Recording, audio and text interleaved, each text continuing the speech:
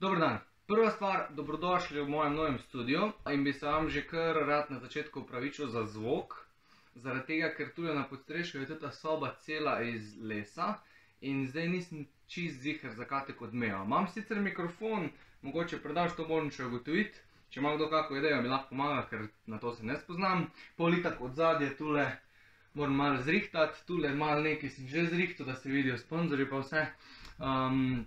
Ampak ja, da če ima kdo kako idejo, naj pusti komentar pa mi pove, kaj priporoča glede zvoka, glede svetlobe, karkoli. Plus zanima me tudi vaše mnenje, kako se vam zdi nov studio, pač moj akvarij tudi na tej strani, če je kaj boljši ambient pa to.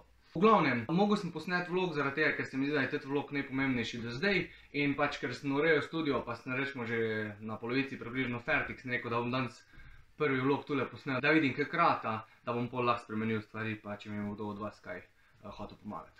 Ok, zdaj pa ni bolj, da kar gremo na vlog.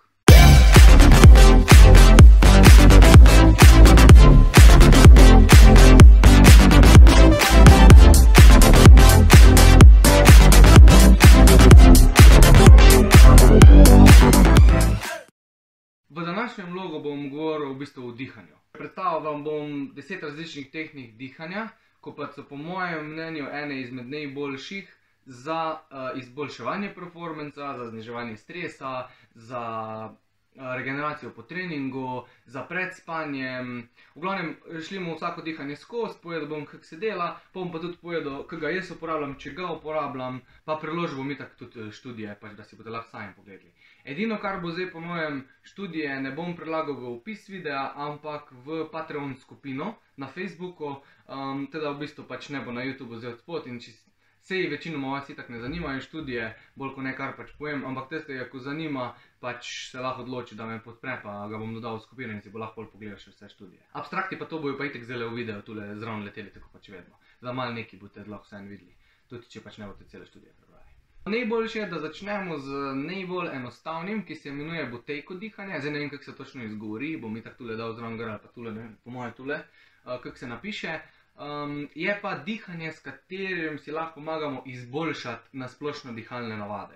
Največkrat se tehnika uporablja, ko ima posameznik težave z overbreathingom. To pomeni, da preveč kisika vdiha in pa preveč CO2 izdiha. To se ponavadi dogaja, oziroma se bolj kot ne vedno dogaja takrat, ko je en človek, oziroma ko en človek diha pretežno skozi usta, čez dan ali pa čez noč, kar pa pol povzroča, oziroma lahko povzroča tudi apnejo ali pa smrčanje. To pa itak že verjetno vsi vemo, da lahko zelo negativno vpliva na kvaliteto spanca. Butejko dihanje je v bistvu dobilo ime po svojem najditelju, oziroma kakorkoli bi to izumitelju, karkoli. En zdravnik iz Rusije je pač to dihanje pač pogruntal in je pač se imenuje po njemu. Temelji predvsem na tem, da pač nehamo dihati skozi uste, pa da začnemo dihati skozi nos. Dihanje mora biti pa kakor se da nežno in lahkotno. Z dihanjem skozi nos lahko telo veliko bolj efektivno dovaja kisik do tkiv, do pljuč, kamorkoli pač kisik rabi, kot pa če dihamo naprimer skozi uste. Plus tega, da ko dihamo skozi nos, itak prefiltriramo delce, ki jih pač skozi uste ne, zaradi tega, ker je pač dlačice v nosu so narejene za to, tudi nosna sluznica je narejena za to, da zadrži, oziroma zadrži in popuče ven v obliki smrkla pač vse odpadne materiale, ko pač niso primerni za naše telo. Že samo iz tega vidika je pol nosno dihanje veliko boljše kot ustno. Zdaj pa zakaj je v bistvu tudi to pomembno? Razmerje kisika in ogljikovega dioksida v telesu je zelo pomembno. Glih zaradi tega je lahko problematično to, da dihamo skozi uste, ko sem že prej omenil, ker ko dihamo skozi uste je vdih močen in prevzamemo veliko kisika in pol je izdih močen, ponavadi celo močnejši in pač izdihnemo več ogljikovega dioksida in na tak način se pol razmerje lahko ful ruši. To pol privede do hiperoksidacije vseh tkiv, predvsem alveolov, kar pa ni najboljš. Pač res je, da rabimo mi kisik pač v tkivih, ampak če ni ogljikovega dioksida, telo ne dobi pravega signala, kako naj tisti kisik izkoristi, oziroma da mora tisti kisik izkoristiti in se pač povzroči, naprimer, najbolj znan primer tega je hiperventilacija, ko je ful velik prevzem kisika pa ful velik izhod ogljikovega dioksida in ko se zgodi hiperventilacija, lahko v bistvu skupadeš. To je en izmed najbolj takih primerov, da se najbolj lažje zastopi. Zdaj pa kaj ta tehnika v bistvu ful pomaga? Najbolj pomaga pri tem, da se v telesu sprošča več dušikovega oksida. Procentualno največ ga nastaja v nosu, oziroma ko dihamo skozi nos. Dušikov oksid pa v bistvu povzroča širjenje žil oziroma vazodilatacijo po celem telesu, najbolj pa v alveolih. To pomeni, da ko se bo sproščil dušikov oksid, ob tem, ko bomo mi prevzemali kisik pač iz zraka v telo, bo lahko telo absorbiralo več kisika, ker bojo žile bolj razširjene, plus da bo lahko več kisika dejansko prišlo do tkiv. Če si predstavljaš, ne vem, v pre-workoutih, v raznih tetih performance boostih, ko je za med treningom ali pa pred treningom, je velikokrat dušikov oksid, ponavadi je napisan NO oziroma NO3. To je dodano zaradi tega, ker tek fajn pomaga pač pri performancu oziroma pri prekrvavitvi telesa. In to lahko mi sproščamo že sam s tem, ko dihamo skozi nos. Zdaj, najboljš za oceno, kako mi dihamo oziroma kvaliteta dihanja, se naredi en CPT, ko je tudi opisan v tej knjigi. V tej knjigi. To je knjiga, Oxygen Advantage je drugač, ampak zdaj tek je prevedena v slovenščino. Če kdo rabi knjigo, naj me kontaktira, pa poznam človeka, ko mi je pač to zrihtal. V glavnem, tu noter je CP test, ki bo ocenil, v kakem stanju je naš respiratorni sistem iz tega vidika.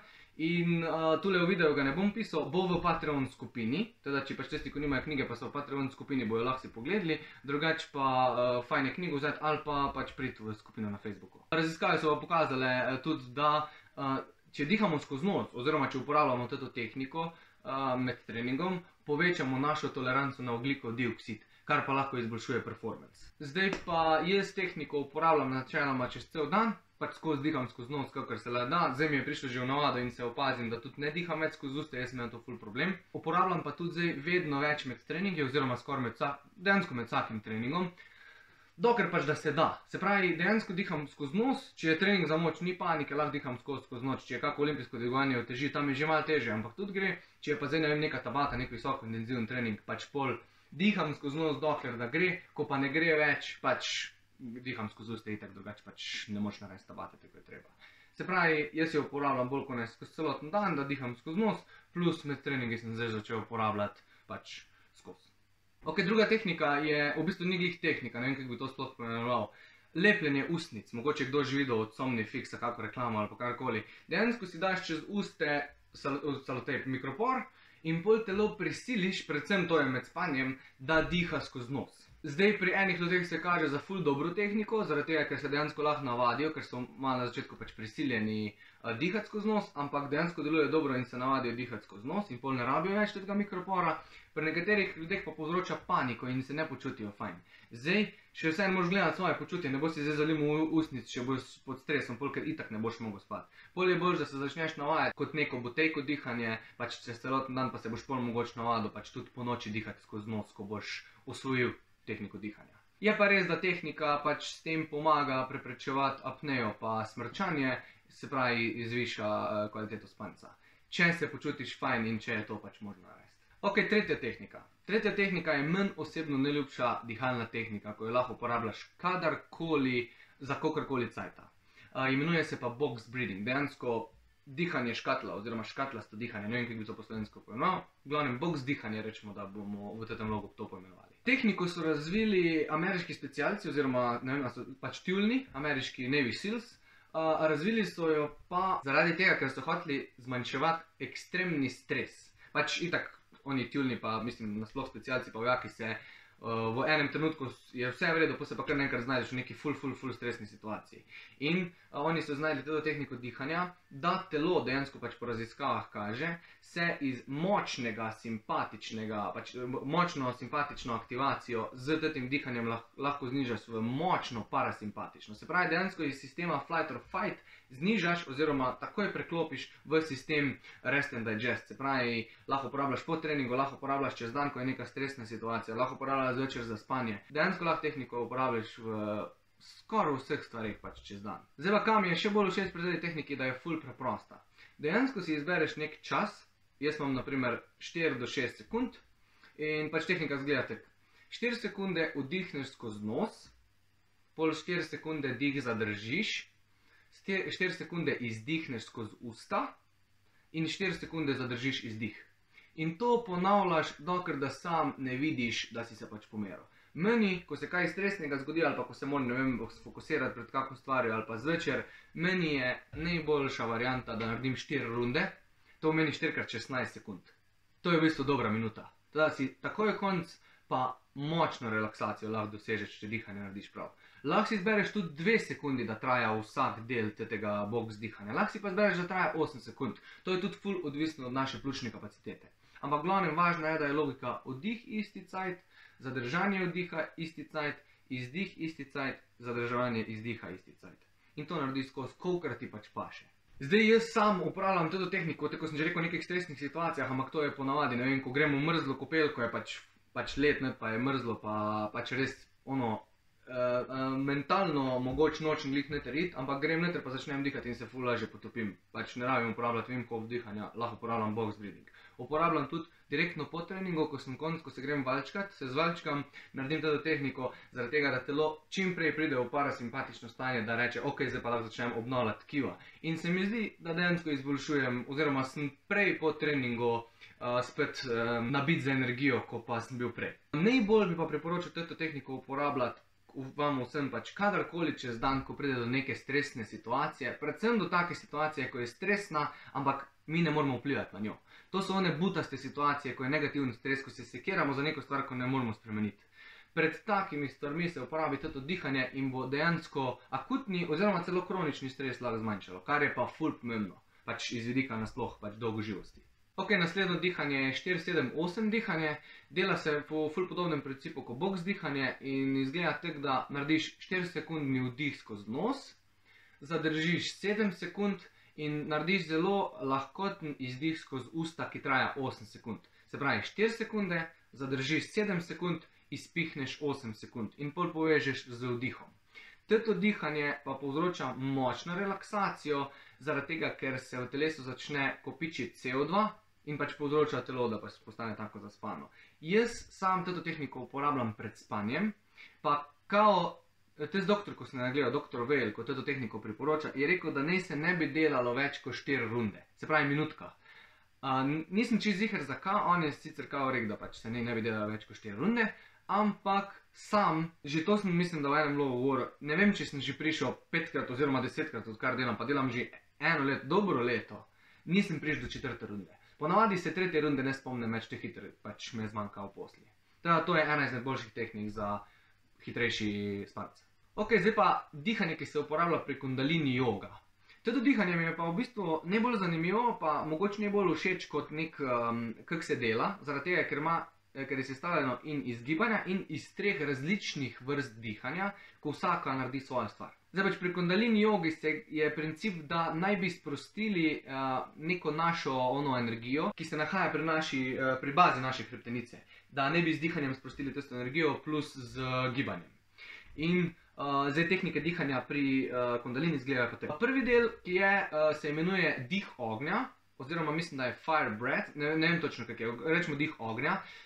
In si ga je najlažje predstavljati, kot če pogledaš pesa, ko je glih kar zašprintal za palco, pa ti je nazaj prinesel, ko diha pač hitro. Zdaj pa, če hočemo pa točno opisati, kako se dihanje izvaja, izgleda pa tako. Če se le da izvajaš dihanje skozi nos, usta so zaprta, dihanje se izvaja izključno s prepono in pa najbolj močni izdihi, najbolj močni vdihi, pa najbolj visoka hitrost, kolikor se da, je pri tem dihanju. Se pravi, dejansko tako, da bi gledal pač pesa, ko ti prinese palco nazaj, s tem, da dihaš skozi nos. Dihanje s prepono in izgleda tako, da pač, ko je močno dihanje, pride popek k hrbtenici, ko je pa izdih, se pa napihne. In to izgleda, da delaš pač na polno. Zdaj, ta vrsta oziroma ta del dihanja močno aktivira simpatik. Se pravi, ne relaksira telesa, ampak te ful nabije. Dejansko te lahko naredi celo anksioznega. Zaradi tega je pri to dihanje pomembno, če se dela, da pač nisi že od začetka anksiozen oziroma neki pod stresom, pa začneš to dihanje delati, ker pač ne bo glih najbolj optimalno. Drugi del dihanja je sitali dihanje, imenuje se sitali dihanje in je super zadeva za fokus. Ta tehnika pa izgleda tako, isto dihaš skozi prepono, zdaj pa prej, da začneš dihati, spodviješ jezik nazaj, pa ga daš na nebo, se pravi, ga imaš pritisnjenega gr. In pol narediš vdih skozi usta, globok, počasen vdih skozi usta, pol pa usta zapreš, pa narediš izdih skozi nos. Medtem je jezik skozi pritisnjen na nebo, pa spodvit nazaj. In to narediš pač, kakor ti paše. Jaz načeloma to tehniko uporabljam predvsem pred olimpijskim dvigom, pred kakršnim kolim pač, predvsem ko delam tehniko, zaradi tega, ker dejansko preklopim, ne vem ponavadi, ali gledam kaj po telefonu, ali se s kom pogovarjam, pa hočem odrezati in sem ugotovil, da mi ta tehnika najbolj pomaga. Naredim 3 do 4 vdihe, tako sem zdaj opisal, in dejansko se mi zdi, da imam večji fokus pri olimpijskem dvigovanju, ko je res tehnična zadeva. Pol je pa zadnja tehnika, oziroma zadnji del kundalini dihanja, je pa tehnika, ki te bo spet močno sprostila. Se pravi, prvo te nabije, pol te sfokusira, pol te pa sprosti. Zato mi je tudi všeč, ker je tako sistematično naredo. In je pa alternativno dihanje skozi nosnice, oziroma izmenično nosnično dihanje, ne vem, kaj bi ponavljal. Alternativno dihanje skozi nos. Zgleda pa tako, da si zapremo desno nosnico, lahko pritisneš, lahko tam zapreš, da ni dovoda kisika. In pol narediš prvo izdih skozi levo nosnico, pol narediš vdih skozi levo nosnico, pa priprimeš iz desne na levo, pa narediš izdih skozi desno nosnico, pa vdih skozi levo nosnico. In pol spet zamenjaš. In to ponavljaš od 30 do 60 krat. Ampak boš videl, že po 10 do 20 vdihih in izdihih boš močno občutil pač sproščanje. To lahko tudi se naprimer izvaja po treningu, ampak meni je boljš boks dihanje za to. Ok, gremo dalje.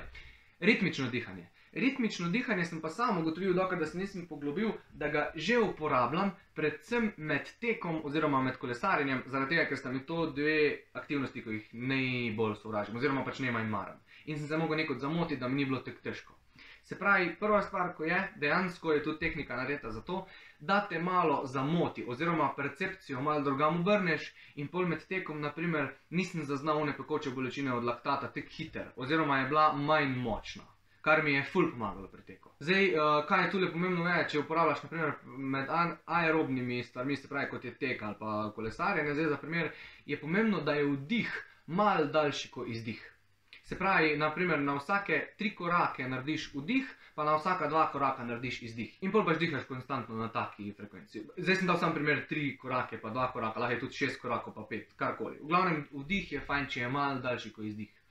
Pri treningu za moč je pa fajn, če je vdih isti, kot pa izdih. Se pravi, vdihneš, pa z izdihom dvigneš, pa spet vdihneš, pa z izdihom spustiš. Se pravi, 1, 1, 1, 1, 1. Tak je najbolj za moč. Ok, pol je še ena zanimiva tehnika, ko se imenuje dekompresijsko dihanje, jo je pa izumil oziroma ustvaril en doktor, oziroma kiropraktik, ko je imel ful probleme s križem tudi zaradi neke poškodbe in je pač ugotovil, da itak pač mi, ko sedimo, se nam določene mišice zategnejo, določene mišice se skrajšajo, ene se podaljšajo in ponavadi je to glih tiste, ko se ne bi smele. Se pravi, se zgodi z mišicami glih obratno, kar bi se pa z določeno mišico moglo.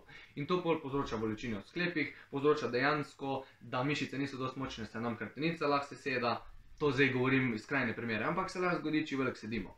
In on je naredil eno dihanje, s katerim si pomagaš, da naprimer aktiviraš tiste mišice, da nam naredijo dekompresijo v sklepih. Se pravi, predvsem mišice hrbta, pa dolge mišice od zadaj, od celega križa, oziroma celotnega hrbta.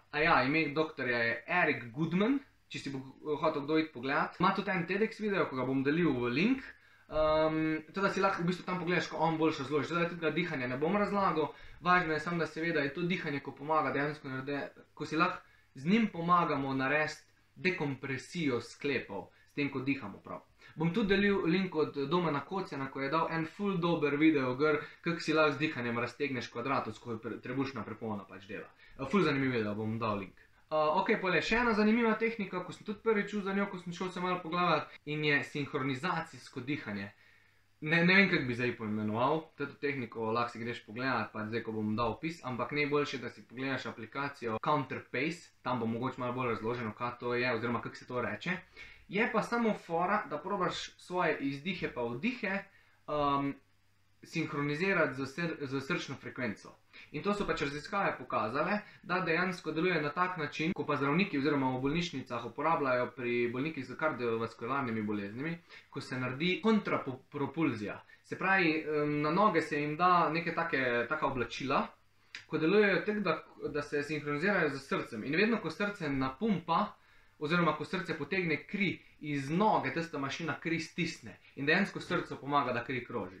In to lahko dejansko narediš z dihanjem, če so tvoji izdihi pa vdihi sinhronizirani z tvojim srčnim utripom. Medtem, ko naprimer hodiš, ko greš zjutraj na sprehod, če kdo pač hodi na sprehod, tako jaz, pač probaš dihati na tak način, ne vem, če je 120 utripov v minuti, probaš ti 120krat vdihniti pa izdihniti skupaj.